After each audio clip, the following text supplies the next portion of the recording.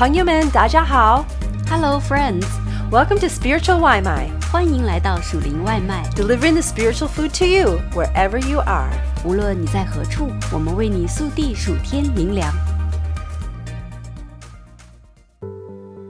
爱在柴米油盐酱醋茶，向真爱出发。我想走出社交媒体，去看看现实中真实可触碰的东西，看看柴米油盐酱醋茶里爱又是怎样的另一番面貌。本系列是专为在主里寻找真爱的你开设的你问我答环节。哥林多前书12章31节，你们要切切地求那更大的恩赐，我现今把那最妙的道指示你们，爱。信徒可以跟非信徒谈恋爱吗？ T.S. 女士和丈夫已经结婚17年，育有3个女儿。她是这么说的：你为什么想要跟非信徒谈恋爱呢？圣经用不法的、昏昧的、心地刚硬的、瞎眼的、拜偶像的和神的仇敌来描述不信的人。他们的魅力是虚假的，他们的美丽转瞬即逝，他们的义就像破抹布一样。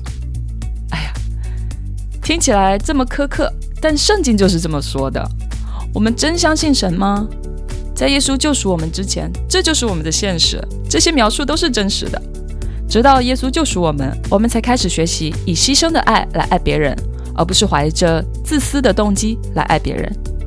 神创造你想要拥有爱，渴望爱，而一个不信主的人根本没有能力这样爱你。圣经说，敬畏神的人，而不是吸引人的、有魅力的，或者让我感觉良好的，会得着称赞。难道你不想和这样的人谈恋爱吗？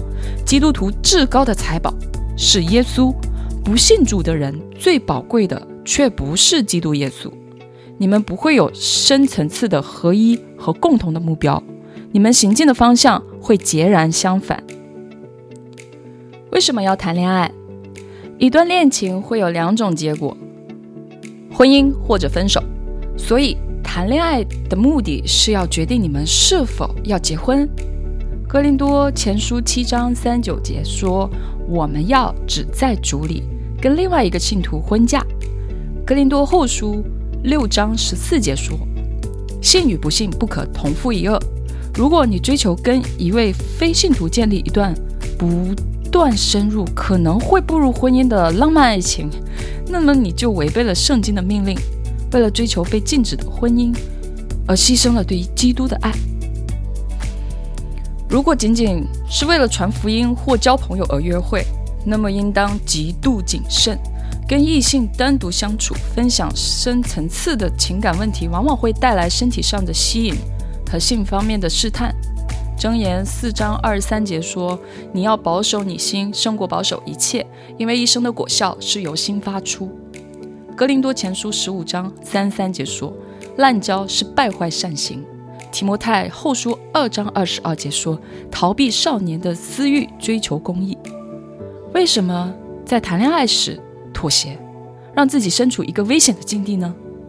如果传福音和交朋友真是你的目的，那么跟一群朋友一起外出，或者把他们介绍给同性别的成熟的基督徒朋友吧。神为什么要创造婚姻？创造婚姻是为了要在神的世界里，通过以下几种方式来服侍神。1. 伙伴关系。创造夏娃是让他作为亚当必不可少的帮助者，跟亚当一同工作来完成神赋予的伟大任务。他被造不单是因为亚当孤单一人，基督徒夫妇要注重彼此相爱，互相服侍和一起顺服神。他们要彼此鼓励，一起追求在基督里的敬虔和成熟。一个非信徒怎么可以做到这一点呢？2. 繁衍后代。在婚姻里，我们要生养众多，遍满地面，治理这地。创世纪1章27、28节。基督徒父母要按着主的教训来养育子女，要与神的规则养育下一代，以照管他的世界。一个不信主的人怎么可以做到这一点？3. 性生活的亲密和鲜活的画面。基督徒的婚姻是一幅福音画，描绘耶稣的世界，新郎耶稣和新妇教会。我们展示荣耀神的性的亲密、愉悦、纯洁，一生一世的忠实、秩序、领导权、降服和对身边所有人的自我牺牲的爱。不信主的人又怎么能做到这一点呢？额外的奖赏，整本圣经中都有警告，不要跟非信徒结婚，禁止跨宗教婚姻。这种婚姻使诸多国王败落，使几代人背离神，带来神的毁灭。觉得你的配偶就算是非信徒，你也一样可以跟随耶稣，那就太天真了，而且是无视神智慧的警告，也大大低估了自己的软弱。这些并不是神专横的规则，而是天父良善和智慧的保护。他知道什么会带给你极大的喜乐，什么会令你深深绝望。事实是，有些时候可能你会觉得形单影只，想要人陪伴，或害怕神不会或者不能赐给你一位自己需要的人，而你又不想寂寞的度此余生，对吗？并非只有你一人如此，我们难道不都是时不时有这样的感觉吗？蒙爱的人啊，如果神为了救你脱离罪而不爱惜自己完美的儿子，那么在你寻求认识和追随他时，他不会有任何保留的赐给你真正需要的一切。你可以信靠他，他完全明白你的需要。